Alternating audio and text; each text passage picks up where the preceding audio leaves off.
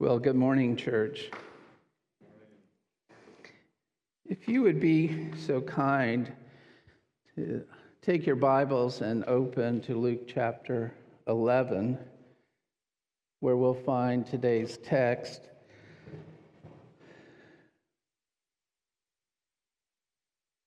And while you're turning, I do want to share something that was encouraging to me. So, as Dave has already told you, the topic this morning is prayer. And so this morning I was up early and I was going through my sermon with my stopwatch on my iPhone on to see how long the sermon actually was. And as I was reading it out aloud, and again, the topic is prayer, both dogs laid down, put their heads down, and closed their eyes. And I took that as an encouraging sign that I was affecting them. They were in this posture of prayer right there. I'm just kidding. So, are you there? Luke 11. We're going to be reading the first 13 verses. Now, Jesus was praying in a certain place. And when he finished, one of his disciples said to him, "Lord, teach us to pray, as John taught his disciples." And he said to them, "When you pray, say, 'Father, hallowed be your name, your kingdom come. Give us each day our daily bread, and forgive us our sins, for we ourselves forgive everyone who is indebted to us. And lead us not into temptation.'" And he said to them, "Which of you who has a friend will go to him at midnight and say to him, 'Friend, lend me 3 loaves, for a friend of mine has arrived on a journey, and I have nothing to set before him?' And he will answer from within, 'Do not bother me. The door is now shut, and my children are in bed with me. I cannot get up and give you anything.' I tell you, although he will not get up and give him anything because he is his friend, yet because of his impudence, he will arise and give him whatever he needs. And I tell you, ask, and it will be given to you. Seek, and you will find. Knock, and it will be opened to you. For everyone who asks receives, and the one who seeks finds, and to the one who knocks it will be opened. What father among you, if his son asks for a fish, will instead of a fish give him a serpent? Or if he asks for an egg, will give him a scorpion? If you then, who are evil, know how to give good gifts to your children, how much more will the Heavenly Father give the Holy Spirit to those who ask him?" Join me in prayer, if you would, please. Father, even as we bow our heads in an attitude of prayer, we're acknowledging our belief that you, Father, have given us a unique privilege, a wonderful, marvelous gift, special among all creation, the amazing gift of prayer. When you created man in your image and your likeness, you put in him deep a desire to communicate with you, his maker. That's who we are. We were designed to pray. And we are creatures who do talk to our Creator. Whether redeemed through faith in Christ or dead in our trespasses and sins, we speak to you. In this even fallen world, the words that we speak to you take the form all too often of grumbling, complaining, rage. Some speak to curse you, to mock you, or to use your name in vain. By grace, some speak to you with humble praise, with hearts full of love and worship. Father, whether to praise you or to curse you, whether in truth or in error, whether to draw near to you or to push you away, every child of Adam addresses you. In one moment, we lift our voices, glorifying you at the birth of your Son. Then in another we cry out in rage, "Crucify him." Lest our pride tempt us to say, "We are not such people. We just sang praises to you." But before this day ends, someone here in this room may become angry. Someone may lust. Someone may envy. Someone may covet. Someone may be disobedient. Someone may lie. Someone may be slothful. Someone may devote affection to an idol. Someone may gossip. Someone may grumble. Some may love the things of this world more than they love you. And my name, Father, may well be attached to one or more of these sins before I sleep tonight. And when I sin, whether today or tomorrow, whether once or many times, I join the chorus crying, "Crucify him."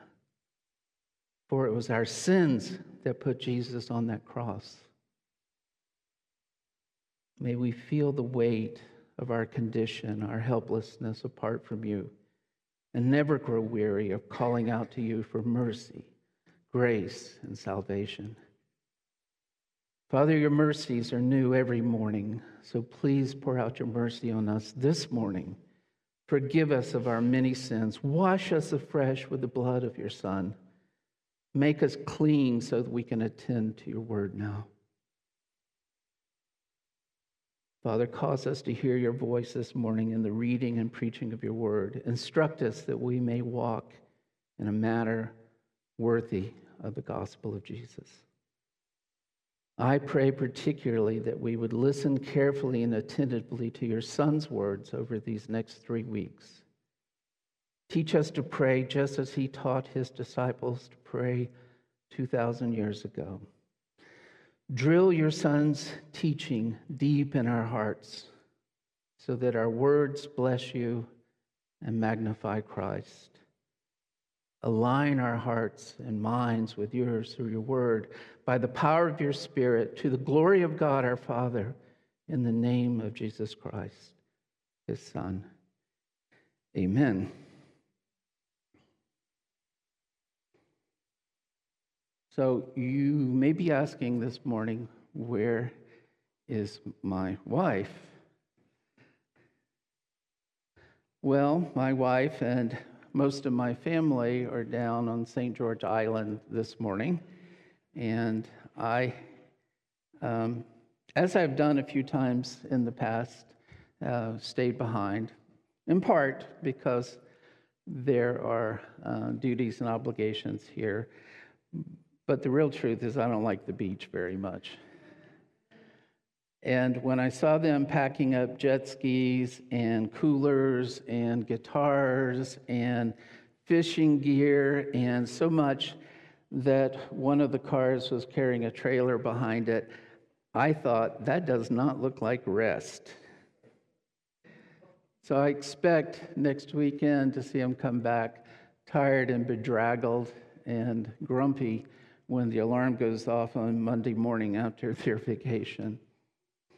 And also, I want to address a question that maybe some of you had. A few weeks ago, when we were sitting in our normal places, Kim suddenly got up and she moved away from me and sat right there. And some of you may have been wondering, what just happened? What did Tom do? Well, I was wondering that too, actually, when she did that. And so I have to admit that the first 10 minutes of Matt's sermon probably were lost to me because I was pondering that question. It was like, do I need to get up and go over to her? But the answer was simple. There was a music stand right here. And Matt was preaching, and that music stand was blocking his face. And Matt is handsome. So you can imagine my wife thought, like, I paid full price for this ticket. So she moved, and that's what was going on that morning. So if you have other questions about my wife and why she would still be married to me after 41 years, you're welcome to come and ask me. I'll tell you some kind of story. And in case you're wondering, it was 42 minutes on my what? That means nothing this morning, just so you know. That means nothing. So, as Dave said, I do want to say a few things about the series that we are launching this morning. So as we continue our study in the Gospel of Luke, I'm pleased and excited to tell you that you will hear from each member of the preach team over the next 8 weeks. All 8 sermons, each preached by a different team member, will be rooted in the passage I read just a moment ago. So when we're assigned a passage and a date to preach, we're also assigned a Saturday morning on which we present our sermon plan to the rest of the team. So when our alarms go off early on Saturday morning, we all joyfully leap out of our beds and assemble here at 7 a.m. Okay, maybe not joyfully, but we do manage to get ourselves here mostly on time. And while the morning may start off with a groan, our hours together end up being some of the most fruitful of the week as we interact with Scripture and God stirs our minds and our hearts through His Word. Having sat through 5 of the 8 presentations on these 13 verses, I am truly excited for us all. The discussions we've already had are sure to become powerful sermons which will challenge our hearts and minds about prayer. So I'm confident that Jesus will do for us today exactly what He did for the disciple who asked, "Lord, teach us to pray." I believe if we ask Jesus to teach us to pray today, He will not only hear our request, but He will joyfully grant our request.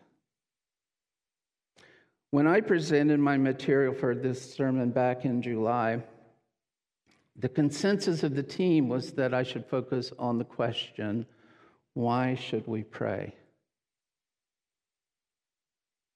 So over the following weeks, I considered many approaches to that task.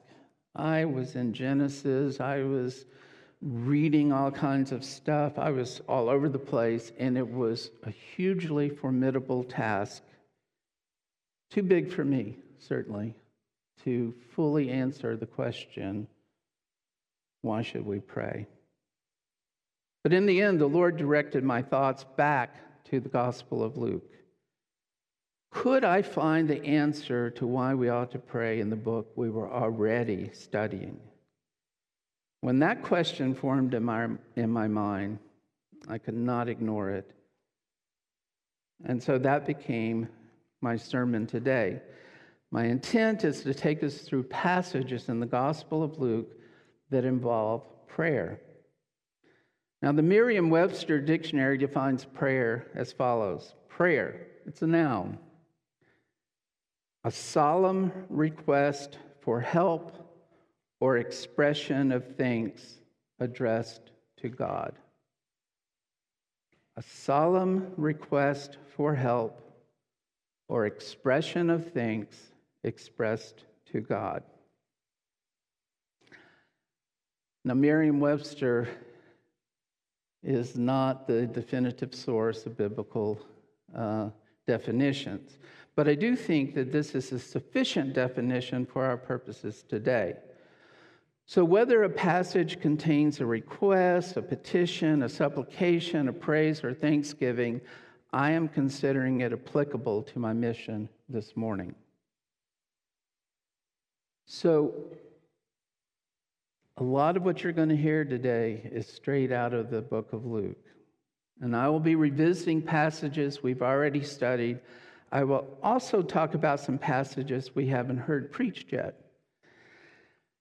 I don't think my reading of future passages prematurely is going to harm us in any way. However, if you haven't read to the end of Luke's gospel, I have a spoiler alert. Don't be dismayed, but the main character dies. However, there's an epilogue to the death that I would highly recommend you reading. And I also understand that the main character makes a future dramatic return in an upcoming sequel. So let's return to the first chapter of Luke. I'll be moving progressively through Luke, and I invite you to follow along as you read and listen for references to prayer or supplication or things in these passages. I'll be reading from the ESV version this morning, and we're going to start in Luke 1, 8 through 13.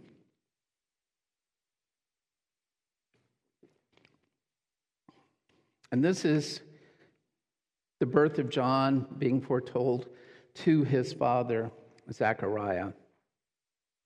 Now, while Zechariah, was serving as priest before God when his division was on duty, according to the custom of the priesthood, he was chosen by Lot to enter the temple of the Lord and burn incense. And the whole multitude of the people were praying outside at the hour of incense. And there appeared to him an angel of the Lord standing on the right side of the altar of incense. And Zechariah was troubled when he saw him, and fear fell upon him. But the angel said to him, "Do not be afraid, Zechariah, for your prayer has been heard. And your wife Elizabeth will bear you a son, and you shall call his name John." So Elizabeth becomes pregnant, and in the gospel, following that, Mary becomes pregnant with our Lord, and the pregnant Mary greets her pregnant cousin Elizabeth in Luke 1:39 through 55. In those days, Mary arose and went with haste into the hill country to a town in Judah. And she entered the house of Zechariah and greeted Elizabeth. And when Elizabeth heard the greeting of Mary, the baby leaped in her womb. And Elizabeth was filled with the Holy Spirit. And she exclaimed with a loud cry, "Blessed are you among women, and blessed is the fruit of your womb. And why is this granted to me, that the mother of my Lord should come to me? For behold, when the sound of your greeting came to my ears, the baby in my womb leaped for joy. And blessed is she who believed that there would be a fulfillment of what was spoken to her from the Lord." And Mary said, "My soul magnifies the Lord, and my spirit rejoices in God my Savior, for he has looked on the humble estate of his servant. For behold, from now on all generations will call me blessed. For he who is mighty has done great things for me, and holy is his name, and his mercy is for those who fear him from generation to generation. He has shown strength with his arm. He has scattered the proud in the thoughts of their hearts. He has brought down the mighty from their thrones, and exalted those of humble estate. He has filled the hungry with good things, and the rich he has sent away empty. He has helped his servant Israel in remembrance of his mercy, as he spoke to our fathers, to Abraham, and to his offspring forever." Then we have Zechariah after the birth of his son John in Luke 1:62 and 64. "And they made signs to his father," that is Zechariah, because he had become mute after his encounter with the angel, because he questioned the message of the angel, inquiring what he wanted him to be called, him being John. And he asked for a writing tablet and wrote, "His name is John." And they all wondered. And immediately his mouth was open and his tongue loosed. And what's the first thing he did? He blessed God. And following that, there was a prophetic prayer by Zechariah in Luke 1:67 through 79.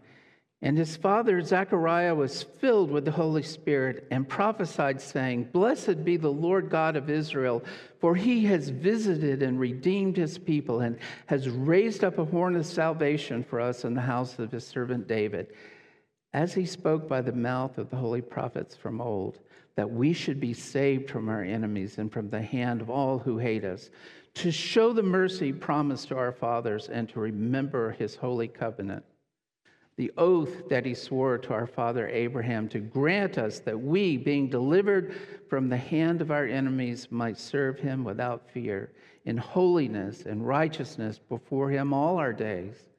And you, child, will be called the prophet of the Most High, for you will go before the Lord to prepare his ways, to give knowledge of salvation to his people and the forgiveness of their sins, because of the tender mercy of God, whereby the sunrise shall visit us from on high, to give light to those who sit in darkness and in the shadow of death, to guide our feet into the way of peace." At the birth of Jesus, Luke 2:13 and 14. And suddenly there was an angel, with the angel, a multitude of heavenly hosts, praising God and saying, "Glory to God in the highest, and on earth peace among those with whom he is pleased." And in Luke 2:20, and the shepherds returned, glorifying and praising God for all they had heard and seen as it had been told them. When Jesus, as an infant, was taken to the temple by his parents according to custom, in Luke 2:25 through 32, now there was a man in Jerusalem whose name was Simeon, and this man was righteous and devout, waiting for the consolation of Israel, and the Holy Spirit was upon him. And it had been revealed to him by the Holy Spirit that he would not see death before he had seen the Lord's Christ. And he came in the Spirit into the temple, and when the parents brought in the child Jesus to do for him according to the custom of the law, he, Simeon, took him up in his arms and blessed God and said, "Lord, now you're letting your servant depart in peace according to your word. For my eyes have seen your salvation, that you have prepared in the presence of all peoples, a light for revelation to the Gentiles and for glory to your people Israel." And in the temple that day was another prophet, Anna. And there was a prophetess in Luke 2:36 through 38. Her name was Anna, the daughter of Phanuel of the tribe of Asher. She was advanced in years, having lived with her husband 7 years from when she was a virgin, and then as a widow until she was 84. She did not depart from the temple, worshiping with fasting and prayer night and day. And coming up at that very hour, she began to give thanks to God and to speak of him to all who were waiting for the redemption of Israel. Then when John baptized Jesus in Luke 3:21 and 22, now, when all the people were baptized, and when Jesus also had been baptized and was praying, the heavens were opened, and the Holy Spirit descended on him in bodily form like a dove, and a voice came from heaven, "You are my beloved Son. With you I am well pleased." Jesus heals a leper in Luke 5:12 and 13. While he was in one of the cities, there came a man full of leprosy. And when he saw Jesus, he fell on his face and begged him, "Lord, if you will, you can make me clean." And Jesus stretched out his hand and touched him, saying, "I will, be clean." And immediately the leprosy left him. In Luke 6:12 through 13, Jesus prays before calling his disciples. In these days, he went out to the mountain to pray, and all night he continued in prayer to God. And when day came, he called his disciples and chose from them 12, whom he named apostles. story that you're probably all familiar with when they are on the sea in the boat in the evening in Luke 8:22 through 24. One day he got into a boat with his disciples and he said to them, "Let us go across to the other side of the lake." So they set out. And as they sailed, he fell asleep. And a windstorm came down on the lake, and they were filling with water and were in danger. And they went and woke him, saying, "Master, Master, we're perishing." And he awoke and rebuked the wind and the raging waves, and they ceased. And there was calm. When Jesus fed the 5,000 in Luke 9:16 and 17, and taking the 5 loaves and the 2 fish, he looked up into heaven and he said a blessing over them. Then he broke the loaves and gave them to the disciples to set before the crowd. And they all ate and were satisfied. And what was left over was picked up, 12 baskets of broken pieces. At the Transfiguration in Luke 9:28, now about 8 days after these sayings, he took with him Peter and John and James and went up on the mountain to pray. The 72 are sent out in Luke 10, verses 1 and 2. After this, the Lord appointed 72 others and sent them on ahead of him, 2 by 2, into every town and place where he himself was about to go. And he said to them, "The harvest is plentiful, but the laborers are few. Therefore, pray earnestly to the Lord of the harvest to send out laborers into his harvest." We hear a prayer of rejoicing by Jesus in Luke 10:21 and 22. In that same hour, he rejoiced in the Holy Spirit and said, "I thank you, Father, Lord of heaven and earth, that you have hidden these things from the wise and understanding and revealed them to little children. Yes, Father, for such was your gracious will. All things have been handed over to me by my Father, and no one knows who the Son is except the Father, or who the Father is except the Son, and anyone to whom the Son chooses to reveal him." Then Luke 11:1, which is my sermon text this morning. Now Jesus was praying in a certain place, and when he finished, one of his disciples said to him, "Lord, teach us to pray as John taught his disciples." And for reference, if you not saying you should turn back, but in Luke 5:30, some Pharisees came basically confronting the disciples and saying, "Why do you eat and drink with the tax collectors and sinners?" But it was Jesus who answered and said to them, "It's not those who are well who need a physician, but those who are sick.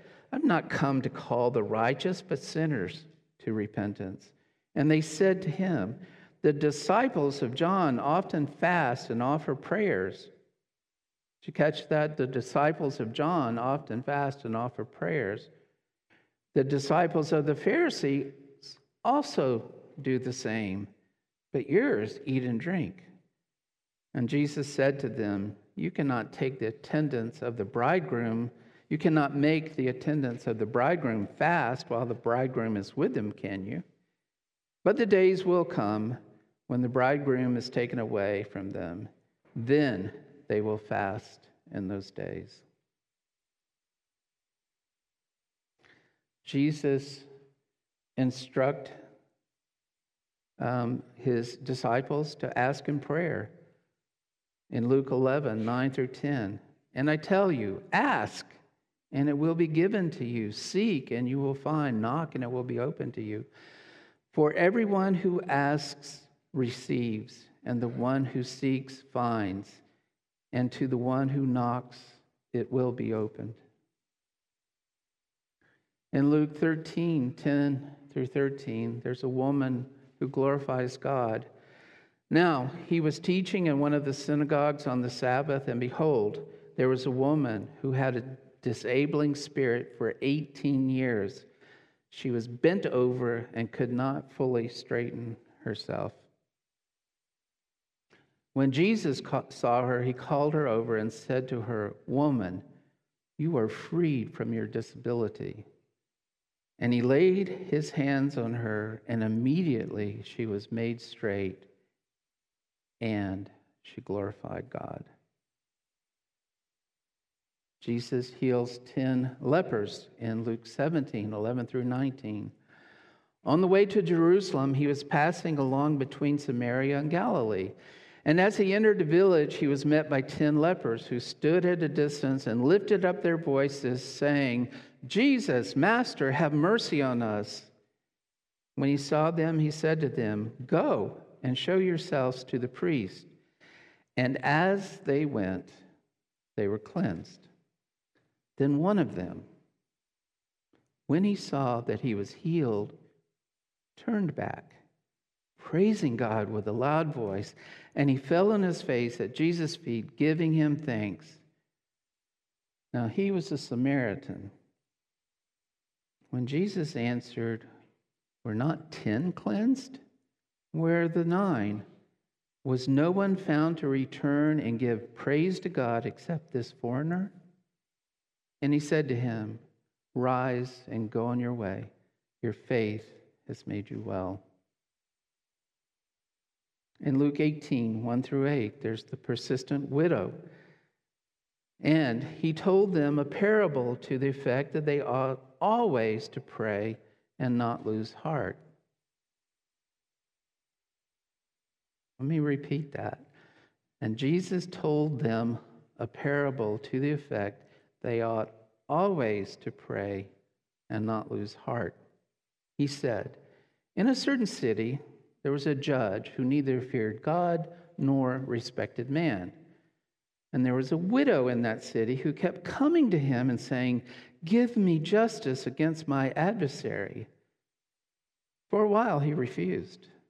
But afterward he said to himself, 'Though I neither fear God nor respect man, yet because this widow keeps bothering me, I will give her justice, so that she will not beat me down by her continual coming.'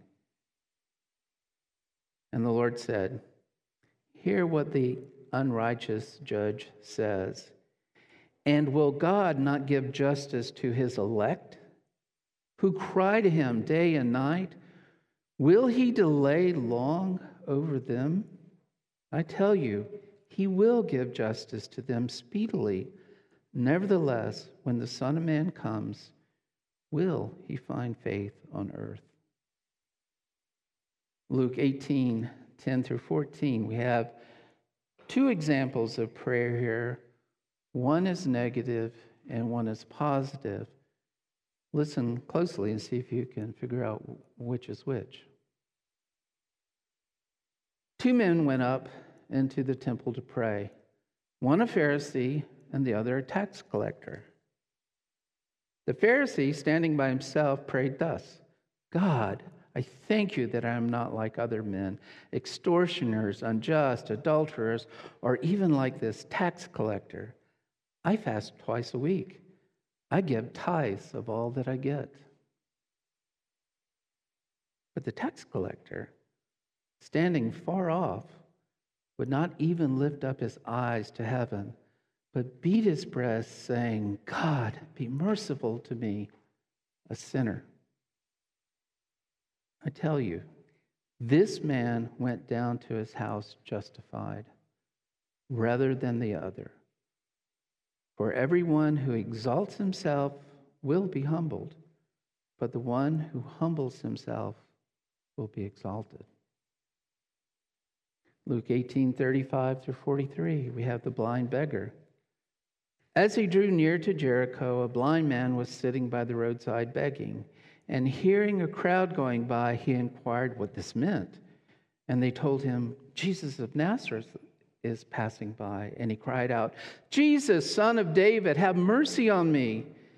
And those who were in front rebuked him, telling him to be silent. But he cried out all the more, "Son of David, have mercy on me." And Jesus stopped and commanded him to be brought to him. And when he came near, he asked him, "What do you want me to do for you?" And he said, "Lord, let me recover my sight." And Jesus said to him, "Recover your sight. Your faith has made you well." And immediately he recovered his sight and followed him, glorifying God. And all the people, when they saw it, gave praise to God. In Luke 19, 37 through 40, we have Jesus' triumphal entry into Jerusalem. And as he was drawing near, already on the way down to the Mount of Olives, the whole multitude of his disciples began to rejoice and praise God with a loud voice for all the mighty works they had seen, saying, "Blessed is the King who comes in the name of the Lord. Peace in heaven and glory in the highest." And some of the Pharisees in the crowd said to him, "Teacher, rebuke your disciples." And Jesus answered, "I tell you, if these disciples were silent, the very stones would cry out." Luke 19, 45 and 46, Jesus is in the temple. And he entered the temple and began to drive out those who sold, saying to them, "It is written, my house shall be a house of prayer, but you have made it a den of robbers." In Luke 21, 34 through 36, Jesus warns of the coming destruction of Jerusalem. "But watch yourselves, lest your hearts be weighted down with dissipation and drunkenness and the cares of this life. And that day come upon you suddenly like a trap. For it will come upon all who dwell on the face of the whole earth. But stay awake at all times, praying that you may have strength to escape all these things that are going to take place and to stand before the Son of Man." In Luke 22, 14 through 20, we have the Last Supper, and I'm going to save that until communion. In Luke 22, 31, 34, Jesus foretells Peter's denial. "Simon, Simon, behold, Satan demanded to have you, that he might sift you like wheat. But I have prayed for you, that your faith may not fail. And when you have turned again, strengthen your brothers." Peter said to him, "Lord, I'm ready to go with you both to prison and to death." And Jesus said, "I tell you, Peter, the rooster will not crow this day until you deny 3 times that you know me." The evening before Jesus' arrest, the night before the crucifixion, he's in on the Mount of Olives in the garden. In Luke 22, 39 through 46. "And he came out and went, as was his custom, to the Mount of Olives, and the disciples followed him. And when he came to the place, he said to them, 'Pray that you may not enter into temptation.' And he withdrew from them about a stone's throw and knelt down and prayed, saying, 'Father, if you're willing, remove this cup from me. Nevertheless, not my will, but yours be done.' And there appeared to him an angel from heaven, strengthening him. And being in agony, he prayed more earnestly, and his sweat became like great drops of blood falling down to the ground. And when he arose from prayer, he came to the disciples and found them sleeping for sorrow. And he said to them, 'Why are you sleeping? Rise and pray that you may not enter into temptation.'" In Luke 23, 33, and 34, Jesus is on the cross. "And when they came to the place that is called the Skull, there they crucified him and the criminals, one on his right and one on his left. And Jesus said, "Father, forgive them, for they know not what they do."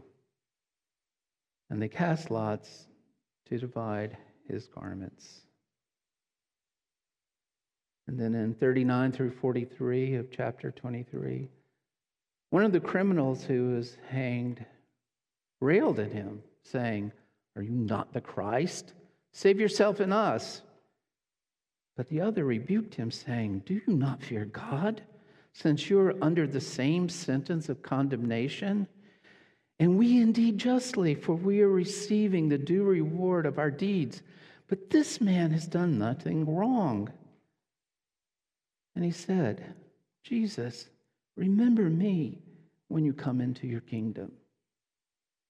And Jesus said to him, "Truly, I say to you, today you will be with me in paradise." And 23:44 through 46. It was now about the 6th hour, and there was darkness over the whole land until the 9th hour, while the sun's light failed, and the curtain of the temple was torn in two. Then Jesus, calling out with a loud voice, said, "Father, into your hands I commit my spirit." And having said this, he breathed his last. I warned you that the main character dies. On the road to Emmaus in Luke 24:28 through 31, there's some men traveling, and so they drew near to the village to which they were going, and he, Jesus, acted as he were going further.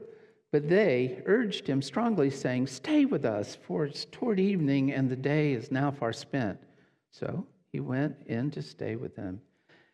And when he was at table with them, he took the bread and blessed and broke it and gave it to them. And their eyes were opened, and they recognized him, and he vanished from their sight. Then in Luke 24:44 through 53, we have the ascension of Christ into heaven. Then he said to them, "These are my words that I spoke to you while I was still with you, that everything written about me in the law of Moses and the prophets and the Psalms must be fulfilled." Then he opened their minds to understand the scriptures, and he said to them, "Thus it is written that the Christ should suffer and on the third day rise from the dead, and that repentance for the forgiveness of sins should be proclaimed in his name to all nations, beginning from Jerusalem. You are witnesses of these things.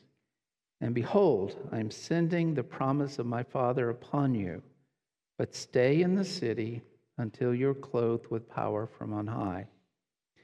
And he led them out as far as Bethany, and lifting up his hands, he blessed them.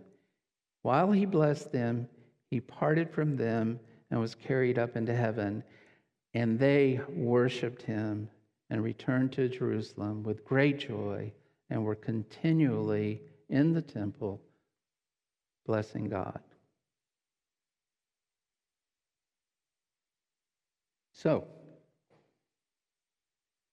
what do you think?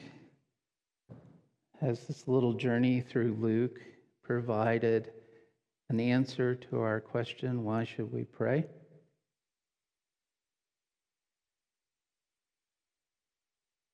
Well, here's a breakdown of what the text seems to reveal to us. When we desire what only God can provide, pray. When our souls yearn to magnify God, pray. When our spirit rejoices in our Savior, pray. When we see God's mercy poured out, pray. When God lifts his hand of discipline from us, pray. When God visits his people, pray. When we want God to give light to those who sit in darkness and in the shadow of death, pray. When we see God faithfully fulfilling his promises, pray. When we see what God has done for us, pray. When God finally answers your lifetime prayer, pray with thanksgiving. When God is faithful, pray. When we are alone in this world, pray. When we await God's redemption, pray. When we are hopelessly ill, pray. When we think we are perishing, pray. When God frees us from oppression, pray. When God heals many and we are alone or thankful, pray. To keep from losing heart, pray. When we feel the weight and guilt of sin, pray. When we are blind and God gives us sight, pray. When Jesus arrives at your city, pray. When we are in God's house, pray. When our faith is failing, pray. When our health is failing, pray. When temptation threatens us, pray. When suffering awaits us, pray. When our circumstances are bleak and our only consolation is perhaps God's will be done, pray. When our soul is in agony, pray. When others act sinfully against us, pray. When all hope is gone and only death awaits us, pray.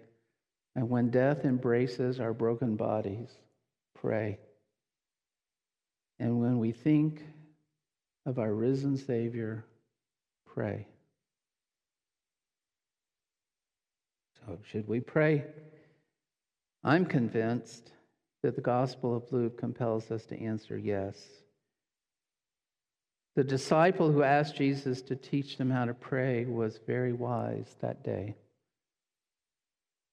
May God grant that our desire here at CBC, as 21st century disciples of Jesus, be the same as that first century disciple.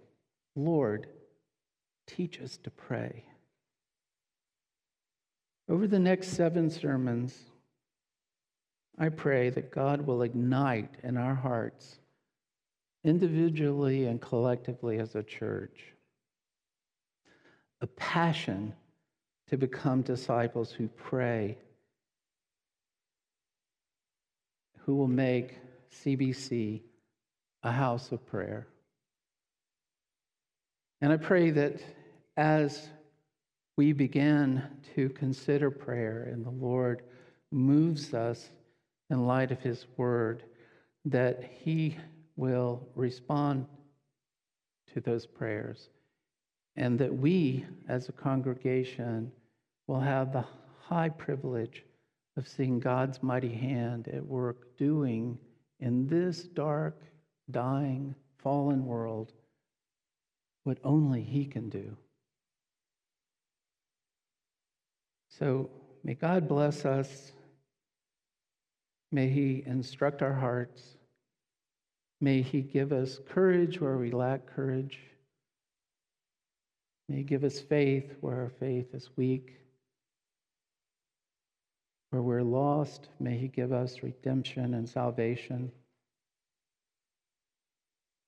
And at the end of all things, may we together as a church live to see the day when we behold Christ face to face and are with him forever.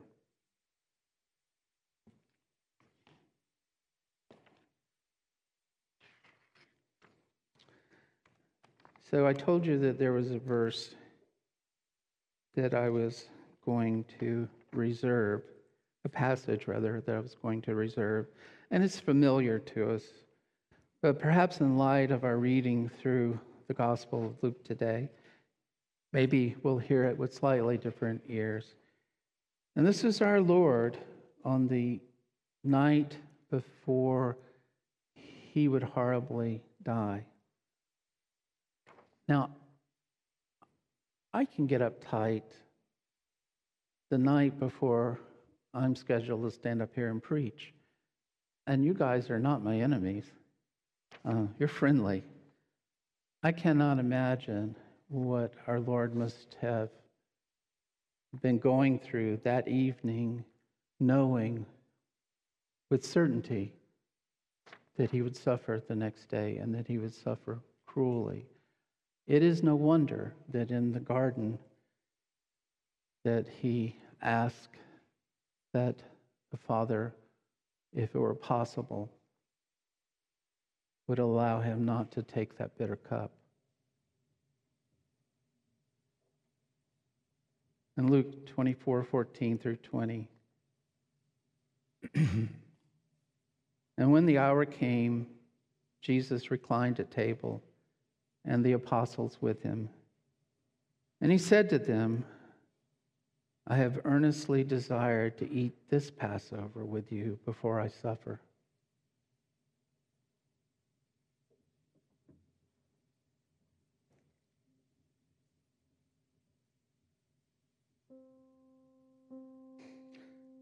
For I tell you that I will not eat it again until it is fulfilled in the kingdom of God.